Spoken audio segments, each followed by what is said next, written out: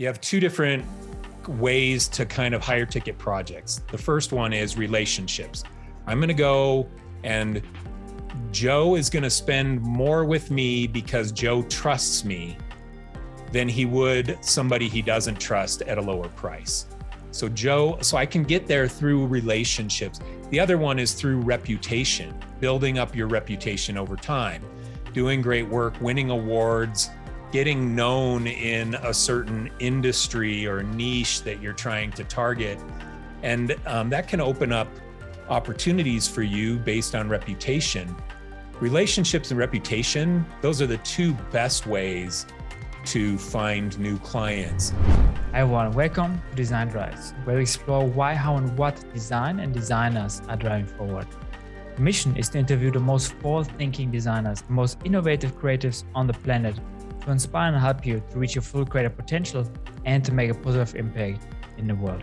In the episode, I shared with Mike Gender on the intersection of business and design. An episode that's actually fully packed with insights that you can start to apply to your work today. We talk about how you set up a design agency so you can actually sell the business at some point, but also how you scale a design business and drive sales. That means how you acquire clients or get better ones, and how you price yourself correctly. We also dive into some of the biggest mistakes designers are doing, how you can actually articulate the value of design towards business and marketing stakeholders in the most powerful way. Mike is running one of my absolute favorite Instagram channels on the intersection of design and business. So I'm really honored to have him. Enjoy the episode. All right, I'm here with Mikael Jander. Thank you so much for taking the time. Hey, thank you. I'm super excited to be here. Thanks for having me on your show. It's always fun for me to meet new people like you and to connect and talk design and talk business and talk creativity. So thank you. I appreciate it. Yeah, thank you so much for taking the time. In this episode, we're going to talk about the intersection of business and design. And you have been founding a design agency yourself, which later on you sold. So you have a lot of experience on building up businesses in the context of design, building up design services. And actually, you're very big also on social media, where you share actually on Instagram frequently tips and insights for people and knowledge how they can improve their business skill set, specifically for designers, which I find myself like super valuable. So I can definitely recommend people to check that out. And yeah, we're going to talk about, what people can learn when it comes to, specifically designers can learn when it comes to growing their business skills and growing their business. So really looking forward to that. But it would be really great, Mikael, for the start, if you can just give a bit more context to the audience, a bit of your journey and how you actually started initially and got to this point today. Awesome. Thanks. So my journey, I'm an old timer in this creative industry. I graduated from university in 1996. And when I graduated, I thought, oh man, I'm going to go out and get some agency job and this is going to be great. And then I couldn't get a job for like 2 months. I'm applying everywhere. And my confidence went from super high college graduate to bottom, thinking, oh my gosh, I really have nothing valuable here. These agencies won't hire me. I can't get my feet into a business. And that just, for a competitive person like me, that just spurred me on to say, oh, I'm not going to settle for this life. My first job was at a copy store, being like their pre-press coordinator person. So I dug in and started self-educating, learning how to code HTML and build websites, learned Flash in the very early years of Flash in those kind of 1997, 98 years, and just went on this quest to self-educate. And it paid off big time because 4 years later, I landed a creative director job at Fox Studios in Los Angeles. I worked there for a few years running two of their digital departments, the Fox Family and Fox Kids digital brands. I left there. They sold those to Disney, and Disney was dismantling our team over a year and a half. And finally, our team of 50 went down to 6 of us on the last day, where we kind of turned the lights off on those properties. at Fox. And that led me into freelancing. And I was freelancing out of default. I was getting requests from some of my coworker friends who had been downsized at Fox, and then they landed at Sony or Disney, ABC Family. And then they started sending me work. And so I just started freelancing. And for a couple of years, it was just me grinding out freelance work. I never in that era thought, oh, I'm going to go start a design agency. This is what I'm going to do. I was just freelancing out of fear because I needed income to support my family. So about 2 years into that, I was working crazy hours, got to where it was 80-hour weeks and just stressed out of my mind. And my wife finally compelled me to start hiring people. And once I pulled the thread on hiring employees, I went from 1 employee to 5 in a year, got office space, went from 5 employees to 10 that next year, just started doubling my billings. And then I started to think, wait a second, I got an agency growing here. So I went and changed my paradigm and said, okay, if I'm going to build a creative business, I'm going to make a great creative business. And I started treating it like a business and putting in systems and processes and educating myself then on business principles and business management. And that ended up growing over time into my agency Riser, which I sold in 2015. I stayed at the agency I sold to for a couple of years during my buyout. And then I left there at the beginning of 2018 to do what I'm doing now. And that's educating other creative entrepreneurs to maximize their career, to go from freelance to an agency, or to have the confidence to leave a job and go into full-time freelance, and teaching the principles that you need to know to be able to succeed as a creative entrepreneur. My assumption with the people who follow me is that they already can design. They already can do the technical side. They're creative. They have software skills. They can produce what floats around in their brain. But how do you monetize it? And how do you turn it into a business? And how do you contract the client? And how do you manage the project effectively and create a good customer experience? All of those kinds of things are what I try and teach to my audience. Yeah, certainly. And it's nothing you learn at design school, right? I think it's something that it's very hard to find that knowledge and content. So that's the subline of my first book, Burn Your Portfolio, is stuff they don't teach you in design school, but should. And it's all the stuff I had to learn in the trenches of grinding out a design business. Yeah, exactly. And so when you sold your design business, that, from what I understand, like if you want to sell like an agency, you also have to be good at being systematic, right? Because you have to have almost like a systematic approach towards like your creative services, right? Because that's often like how you can, for example, in an acquisition discussion, can then sort of like settle on something like on clear expectations, and you have sort of a system in place that works and employees that are leads in their field and can take it forward. Can you maybe share some light on that, for people who are, because I think there are a lot of people offering design services, but like offering design services and building up an agency to the degree that it's something that, you can sell. You really have to understand like how to do it like in a very systematic approach. I assume, at least that's from what I learned so far, but I would be curious to hear like how your perspective on that. Yeah, my perspective on that came straight out of the book, The E-Myth by Michael Gerber, changed my entire paradigm. And I read it about 2 years into freelancing before I started hiring people. And it was his one statement: systems run the business, people run the systems. That's his mantra in there. So you look at the businesses like McDonald's, and McDonald's can open up in Munich and produce a Big Mac the same as the McDonald's that's down the street from me here in Salt Lake City. They can create the same product.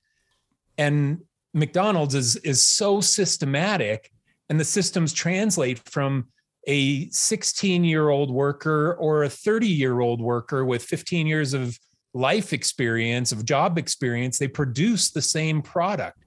And I thought, oh man, this is it. How do I systemize a creative agency the way that McDonald's systemized a hamburger store? And the route to that is to create systems and processes. It's to create checklists so that everybody who's doing UX wireframing at your agency is following this 20-step checklist to execute on UX wireframing. Now, they implement their own creative ideas, but when it comes to the deliverables, when it comes to the process, the research, okay, we're going to do research. We research how many competitors and how many competing sites, how many industry sites like similar to the client you're working for. When it comes to delivering the wireframes, how do we deliver those? How do we talk the client through those? What are the things that we say? The scripts that we use when we discuss these things with clients, all that can be systemized. And I started documenting everything. This was the 2 years into my freelancing. I was just like, okay, if I'm going to hire people, I've got to be able to hire people that can do things the way that I do, because my business was growing and being successful. So if I want other people to succeed in my business, they should do it the way that I'm doing it because it's working for my clients, and that's what the clients are buying on. So that's kind of the mindset behind systems and processes and creating a systematic business, is to make everything as turnkey as possible, and then let your team exercise their creativity in between the lines. Let them not worry about what their delivery document's going to look like. They can worry about the product that you're creating, that you're putting inside the delivery document. Use your creative energy for that, but the document itself should be templatized and systemized. Yeah, and it's not reducing creativity, right? Because you still you can actually focus on the actual work and sort of like the process, and and the system is in place, so you can actually focus on where you can actually create impact. As a designer, it frees up creativity. On the contrary, it doesn't reduce it at all. It frees it up because you're not sitting there worrying about how do I execute on this. That's the step-by-step process inside the agency. Now you don't have to worry about that. So you can use all your creative brain power to executing on the work, not coming up with the process to execute. Mm-hmm. Yeah, absolutely. And I think it doesn't come so easy for designers because it's sort of like a different approach that maybe, business people have an easier time, or maybe people that work more in the technical field, because I think designers just also love the creative chaos a little bit, and see opportunity. Like the organic, a lot of designers, it's the organic, chaotic process that happens. And that's great for art. But in design, design is artistic, but it's a little different than art. It's a deliverable that has budget being paid against it. It has certain results that you want it to perform, certain actions you want the end user to take, or certain return on investment that you're trying to yield. There's such a business aspect to design that doesn't exist in the creative, artistic world. And we got to remember that when we're doing design. It's artistic by nature, but it's a lot different than art, where it's subject to whatever chaotic process you want to do to try and get it out of your brain. That's fine for you as the artist, but design, you got to be able to collaborate and coordinate with multiple different people, other team members, bosses, clients, the end user themselves, the end viewer or recipient of that design. So it by nature is a lot more systematic than what traditional art is. No, absolutely. And there's a great book actually about this topic that you probably also know, the design of business by Roger Martin, who actually talks about also actually the first example he brings in his book is the McDonald's example. How, that it's about, designing the business in a way that it's scalable. And actually one of the reasons for a lot of businesses and a lot of, big business successes have been the ones that have been designed in a way that can be scalable. If you think about the way McDonald's was, building up and many, many other businesses. So, there's a design process in that as well, which is kind of interesting. It's almost like a design system, you could say, for businesses. I had to get passionate about that because a couple years into agency life, I was no longer designing logos or designing websites, designing the product that my agency was creating.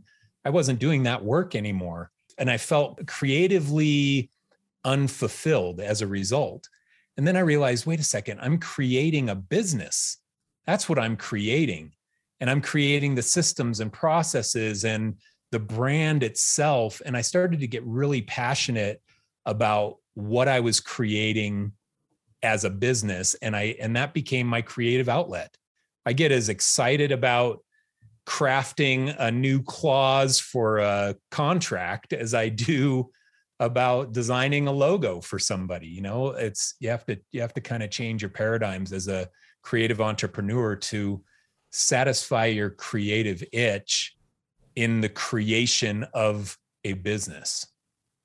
Yeah, so true, right? And then, oftentimes people say, I follow your passion. This is, I think, true to a certain degree, but at the same time, like if you can overlap it with a sort of like a new field where you find like success, in context of the agency, it can be as fulfilling, right? You can grow into these areas and you can find passion actually in areas maybe you don't have initially passion maybe. So this is also super interesting. So I think as designers, sometimes we are like holding back of things, but if we would try them out a little bit more, if we could just give them a chance and find some success there, and sometimes this can be as fulfilling. So you've been for years now sharing insights via social media, right, on helping designers to grow their business skill set. Wondering a little bit, what was maybe some of the most controversial perspective that you maybe had and some of the most discussed topics, or do you see any kind of trends there where people are debating a lot? Discuss topics. Pricing is always a hot button, and finding clients. Those are kind of the two big hot topics that designers really, really struggle with. How do I find clients at all? And how do I find better clients than the ones I have? And then how do I get them to spend more money with me? If we wanted to distill it down to the biggest problems that creative entrepreneurs have, those are probably the top three. As far as controversial opinions, when I very first started sharing content, it was right after my book, The Psychology of Graphic Design Pricing, came out. And in that book, I don't talk about value-based pricing other than a couple of paragraphs. And there are some other channels and thought leaders that were talking about value-based pricing all the time. The idea that you ask your client, how much do you think you're going to make on what we do, what we produce here? And the client says, hopefully $100,000. And then you say, okay, I'll charge you $10,000 for it, 10% of what you think you'll make. That'll be my price. And I like the concept of value-based pricing, but in the real world, it is rare that a creative entrepreneur can use value-based pricing the way that it's been shared on numerous different social channels. Most of the time, you're not working with a client who is business savvy enough to project the ROI of the thing that you're building.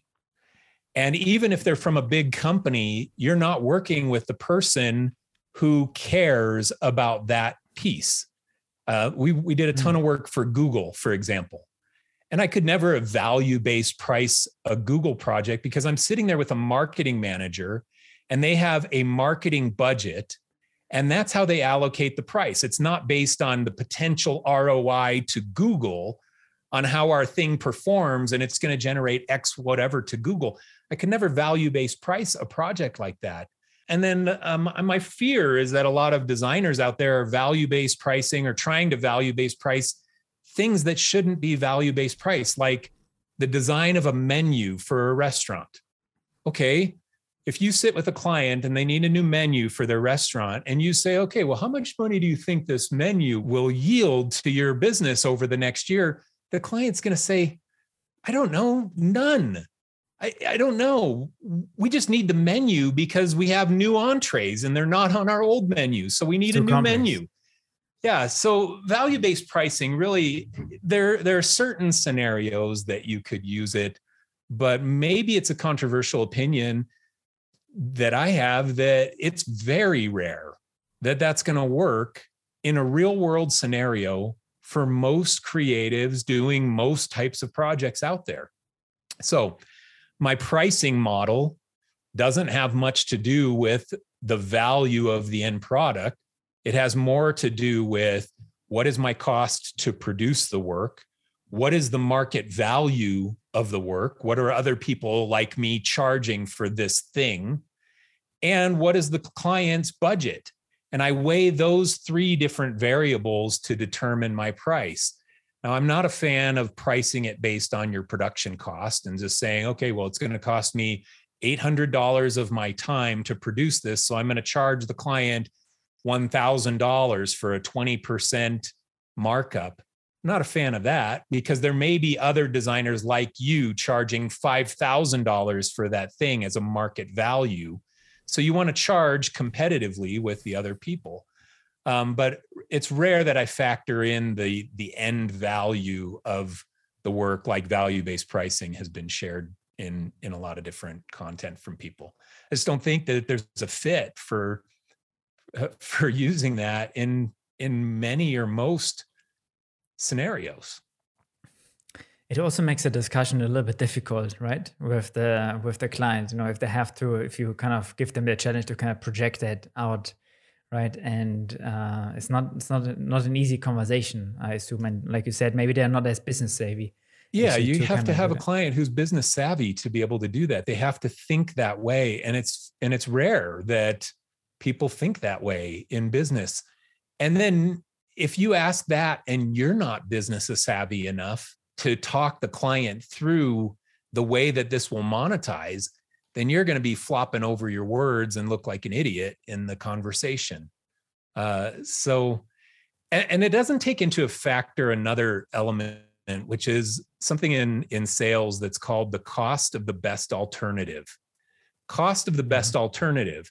And that's what people weigh when they compare your price to other people's prices out there. So if you say, okay, I'll charge you $10,000 for that, and then they go get two more bids and they say, wait, I really like Mike.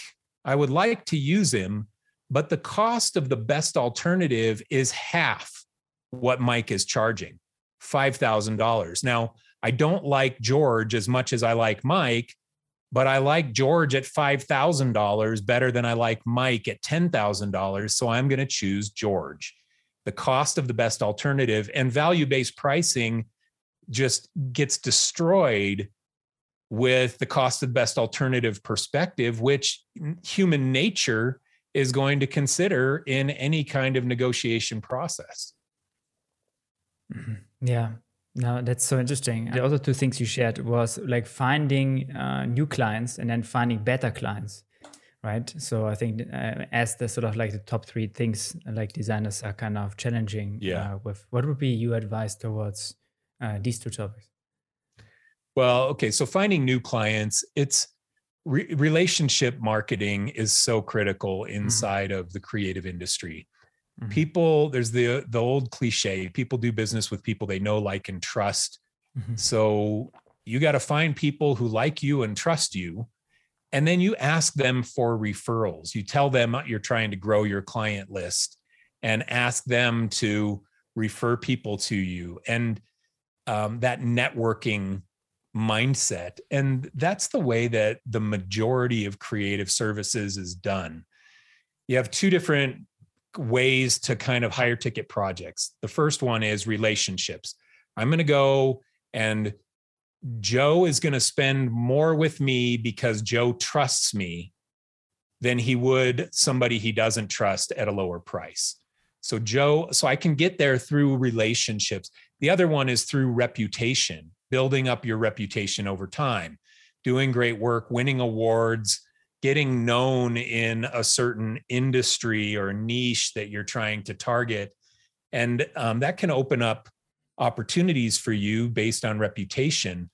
Relationships and reputation, those are the two best ways to find new clients.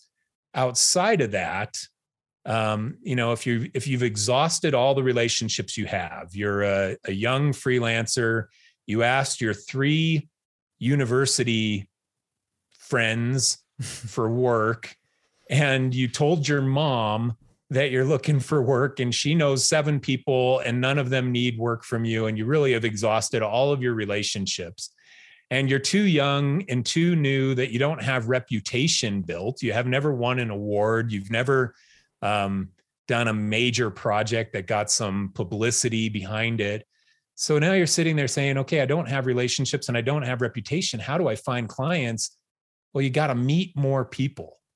Go to networking events, connect with people on social media inside of message boards, groups and things, LinkedIn groups and Facebook groups that are relevant to a certain industry that you want to do work for. You got to get to know more people. And over time, you can build relationships with those people. And over time, they will grow to trust you and they will buy from you. But you gotta get yourself out there. And a lot of creative entrepreneurs, when work slows down, they sit behind their computer screen and they are just scared, and they hope that the phone rings or an email comes in off of their web form. And they're just like, oh man, I really need leads, but they're not doing anything to go and generate those opportunities. Newton's law, for every action, there's an equal and opposite reaction. And in sales, it's so that you have to take action, sales related action, and then the equal and opposite reaction will be opportunities for you. But you got to get up and get out from behind your computer and go and meet people, get in front of those people, build trusting relationships with them, and they will buy from you and they will refer you to other people that they know. I think totally agree. And I think what's important there is also that you not put too much pressure on that. So you have to give it time, I think. So if you start build relationship purely with the idea to kind of make that into a business, people smell this from many meters away. Yeah. And it's not really a great experience for both sides. The best thing is also just to do great work, and then at the same time build up relationships. But then, you have to give it time, and then we just build out these relationships, get the trust first, and then it may turn into a business, right? And then you maybe are at a position where you can maybe ask about or bring up that topic. But one of the other things is, if you just ask people how you can help them in the first place, right? So how can you provide them value? And you don't even thinking about creating a business. This can be anything from what has this other person in front of you may have a problem with that you can help them with. This can be anything from maybe you heard that their kids looking for a place to send their kids to school, right?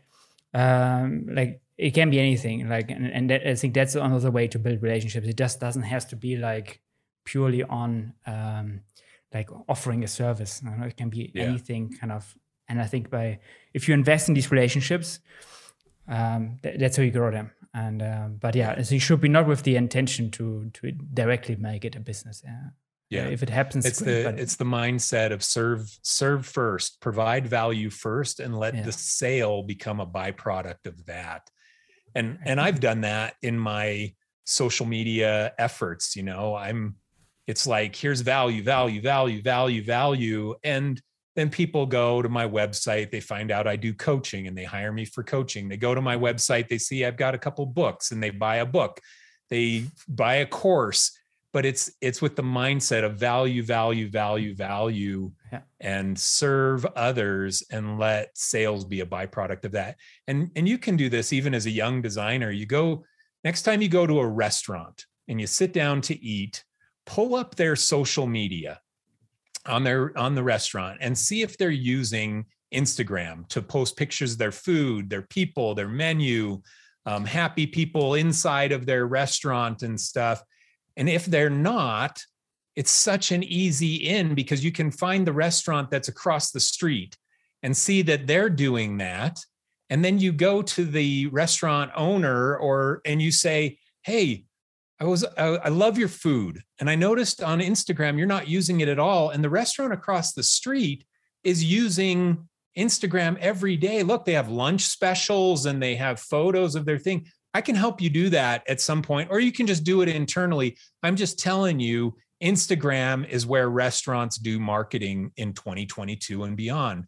Just wanted to throw that over to you to give you some advice. And, if they hire you to do it, or if they do it themselves, most of the time people are grateful for a free idea or a free nudge to make improvement of their business. No, absolutely. I totally can agree to that. I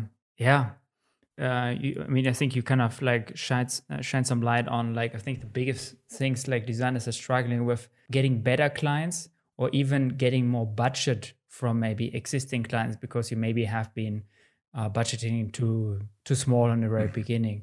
How would you approach that in terms of like getting more value out of the services that you're providing, either with existing clients or maybe new clients? Yeah. The process, the sales process in creative services to generate higher revenue from projects is through walking the client through the process that you're going to use to execute. So if you go to a client, they want to buy a logo from you, and you sit down and you say, oh, we love doing logos. Thank you for reaching out. Let's sit down. We want to walk you through our process about how we make logos and make sure that they're successful to you. And then the client's saying, okay, great. And the client in their head is thinking, I have $500 to buy this logo. Just want to spend $500. Mm-hmm. And then you take the time and you walk them through your process, and you say, first, we're going to do competitive research. We're going to research your top 3 competitors. And then we're going to research your customers and what are brands that they love. We're going to get inside the customer's head. And then we're going to go and we're going to create mood boards, logo ideas that other people have done that could be a similar style for what we do for you. And then we're going to do concept sketches. We're going to ideate just hand-drawn sketches. And then we're going to go and we're going to take one of those sketches and we're going to turn it into a vector mark for you. And then we're going to go through 3 rounds of that. And then after we get to the final core mark, we're going to go and we're going to create a family of logos. And after that, we're going to create a style guide for you that creates the whole brand, textures, patterns, image styles, all these things that you need to create a cohesive brand. And by the end of that presentation, that for you, I just did in, a minute, you make a 5-minute version of that and talk your client through it. They're no longer thinking, oh man, I only want to spend $500. Now they're thinking, man, I really want that process. I want Sebastian to do this work for me. He's so methodical in his process. And yeah, I don't want just a pretty logo. I want a logo that's going to resonate with my target audience, with my customers. And he's the only one who talked about that. And a style guide. I never even thought about that. I didn't know I need a style guide. And now by the end, they're thinking, oh my gosh, how much do I have to pay to get this? Because I'm going to up my budget to get this thing that I was just talked through.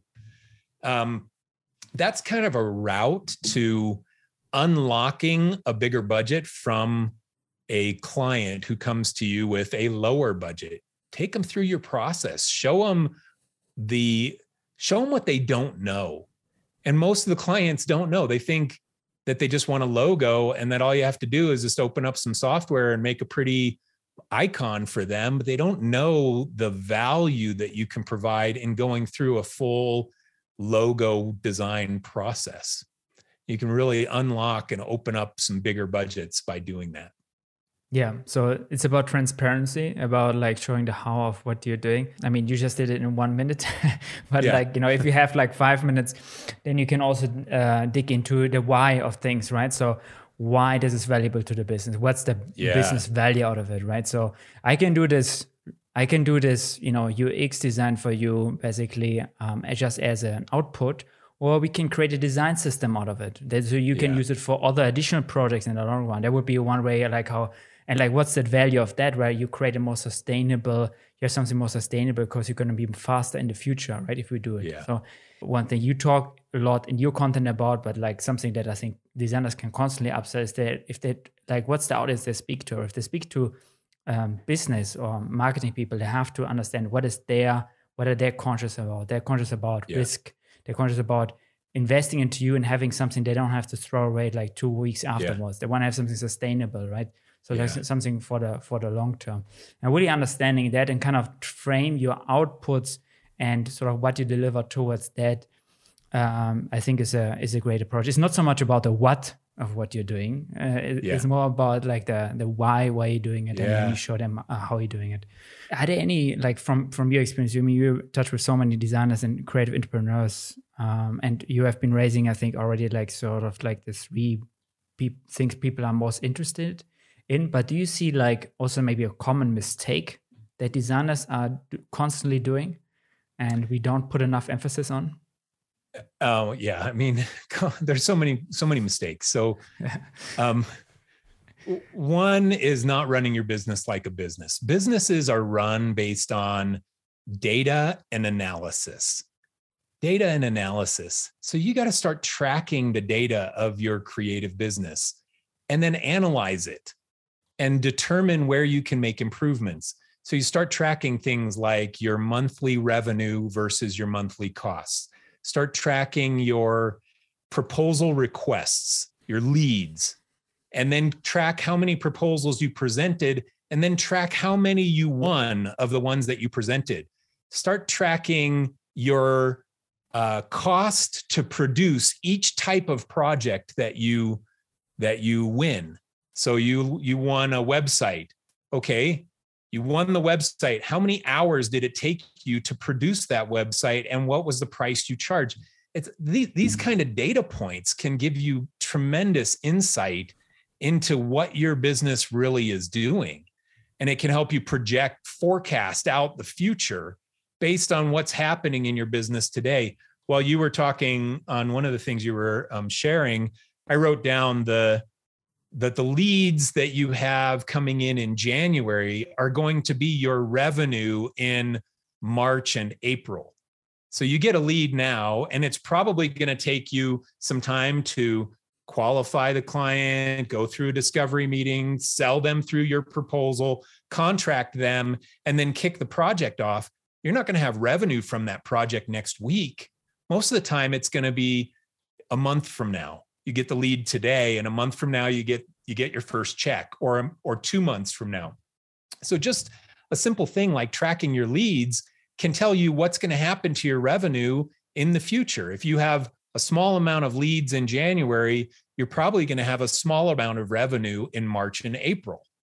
If your leads are small in April, you're going to have small revenue in June or July. So the data, not running your business by the data and not looking at the data is a big common mistake for a lot of designers, a lot of creatives. They just like to make the stuff. They don't think about the business data side of things.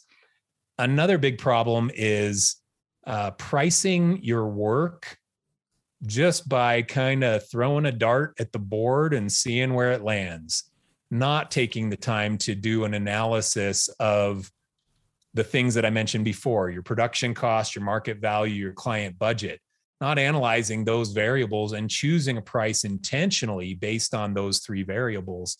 Just throwing a dart and saying, oh, if it lands on 10,000, I'll charge 10,000. If it lands on 3, I'll charge 3. So a lot of designers kind of run that way. They're not sure what to charge. So They err on the side of undercharging because they have no idea what it's really costing them to produce, or they have no idea what other designers like them are charging for that same kind of work, and they're not being competitive in their pricing. Those are two big mistakes. Another big mistake is the fear of talking with clients. And designers hide behind email. They hide behind email. And in fact, not just designers, but business in 2022 compared to 20 years ago, there's a lot of hiding behind email, not having face-to-face client conversations, not scheduling a Zoom call to present your proposal or to present the designs. Schedule calls with these clients, walk them through the work you're doing, share the thought behind what you produced, and they're going to see the value in it. If you just email it to them with no personal connection or explanation, then it's hard for them to build their trust in you. And I think a big mistake is a lot of designers hiding behind emails or written communication rather than having these face-to-face conversations, which make a huge difference in your business. Yeah.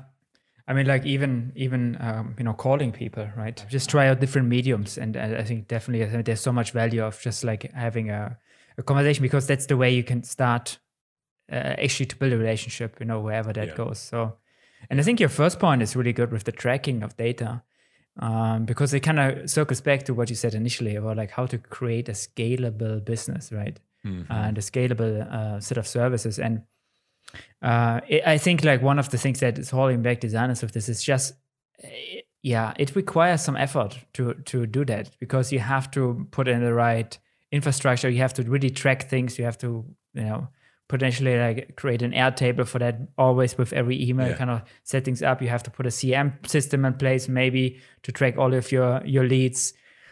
That requires some work, and then you have to really stick to it. It requires a lot of discipline.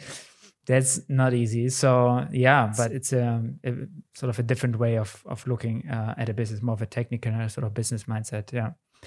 And you talk a lot about the value of design, right? UX design, maybe more specifically, but maybe design in general. How do you usually approach that in your communication when it comes to business stakeholders? Do you have sort of like a common sort of way how you frame that, or how do you bring that to the table in terms of like the value UX design or design services can provide towards that business? Yeah, it's a great question, and it's really pretty easy to change the client's perspective when they come and ask you for work. So UX design, as an example, the client comes to you and says, hey, we want to redesign our app. And maybe they just want to redesign it because they designed it 5 years ago and the CEO doesn't like it anymore.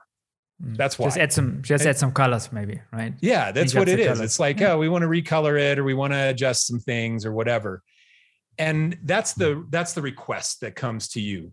The way to change that conversation to be about the value of the design is to start talking about the data right now at the start. And you can say, okay, well, why do you want to change the colors of your app? Why do you want to go through that process? So, well, I don't really like it. I don't know. The CEO doesn't like it. He just gave me this mandate to go through a UX process and change it. And you can say, okay, well, can we see how's your sales data right now? Can we see the data? Can we see where users are dropping off? Because we don't want to just go and recolor it just to make it aesthetically different. We want it to be a transformation of how the app functions for your business and for your users. We want it to make an improvement. So we'd love to be able to track your sales data now or your usability data now. And then when we go and launch the new version, we want to track it against what you're doing right now, because our objective is not just to change it to make it visually different. We want to make it usability better. And we want it to impact the bottom line of your business. You start talking like that to clients, even if they don't talk that way, they all of a sudden say, whoa, man, Sebastian is just a cut from a different mold. He's thinking about this. He's thinking about things that we weren't even thinking about. We just were sick of the way it looked, but he wants to make it better from a functional standpoint and better usability and better sales and better retention or whatever metrics you're going to try and improve the performance of. So the way to start talking about value of design is to start talking about the data behind it and start telling your clients that you want to impact that data in a positive way. And then the clients eat it up. It's a selling, it sells them on using you versus just the other designer who's just going to change the colors out. Yeah, absolutely. It's again about using the right language, the language of business. And I think it's also about raising ambitions, right? If you get a briefing, you really try to see how far you can shoot it, and see how far you get, right? But if designers don't have that ambition, who will have it? So I think just bringing that to the table and see how can you maximize the customer experience. And at the same time, kind of frame it around business terms, seeing how great you can make it for customers. What's the greatest version this could be, right? And then you may not get to the absolute max in that process, but at least shooting for it. I mean, you've been doing a lot of projects also in the context of your design agency, right? Was there any kind of also a moment where you, and this can be also a project of someone else, in fact, doesn't have to be of yours, but a project where it maybe didn't work out so great? Maybe a story where something hasn't been working out, and what did you maybe learn from it? Any kind of learning that you maybe made specifically around that context, around framing the value of design, or sort of setting expectations? Yeah, I have plenty of my own projects that didn't work out. Client disasters, and some of them very costly to my business. Mm-hmm. And there are a handful of things that cause a bad project to happen. And usually the common one is that the designer, the creative, does a bad job of creating the scope. They don't scope the project very well. They don't get the details, and it leaves way too much room for assumptions. So if you have a bad scope, you're likely going to have a bad project as a result. The next one, you could have a good scope. You do a good job of taking the time to scope it, but you do a bad job of managing that scope, of holding your client to the scope that was approved. So you let them, adjust things that are out of scope and add little things here and there. And then all of a sudden, by the end of the project, you've got a nightmare on your hands of a whole bunch of stuff that shouldn't have ever been done in the first place. So problem one, bad scope is bad project. Number two, good scope with bad scope management yields a bad project also. The next one I would say is a bad client. You say yes to a client who you should have said no to, you're going to have a bad project. And I got a lot of those in my wake of history, where I said yes because financially I wanted their money. I needed it for cash flow. I was afraid to say no. I thought we could manage them, but they had all kinds of red flags. Bad client, bad project, almost every time. And then the final one that I'll share is you might have a good client, but bad systems and processes. That's going to lead to a bad project. Good client with you not operating systematically, good processes, good communication, good deliveries, good systems, that's going to lead to a bad project as well. So I think at the heart of why do some of these things go wrong, those four things are at the heart of almost every bad project I ever had in my agency. And I even in the later years, you still try and correct those things. And I dodged a lot of bullets by saying no to some engagements, but even late into it, I was still messing up on some of that stuff. It's hard to manage, but if you keep those things in mind, you have a lot better chance. What's interesting, and when the things that you mentioned, it was not so much about the craft of design so much. It was more about the transparency, the communication, the scoping, everything around the actual design project, right? So once you're in the project, like I think designers know how to do that, but I think the problems come around the project, right? So not the actual totally. design work. It's rare that the designer is just doing bad work. You know, most designers out there that are confident enough to be an entrepreneur and try and build a freelance business or a little agency or something, they can do the work itself and do it well, but they fail in those other things, the things around the project, as you said. That's well put. Yeah. Specifically, I think one thing everyone can kind of connect to, I think, would be the scoping one, right? Where you sort of like things get sneaked into the scope that were not there before, but just they just come in, and then then you really have to have a discussion with the client as well, like how you move forward with that. Mike, thank you so much for taking the time to chat on this podcast. I really love the conversation, but I think we need to stop the recording here. So thank you so much. You're welcome. Thank you. I really appreciate it. Super fun to be on your show.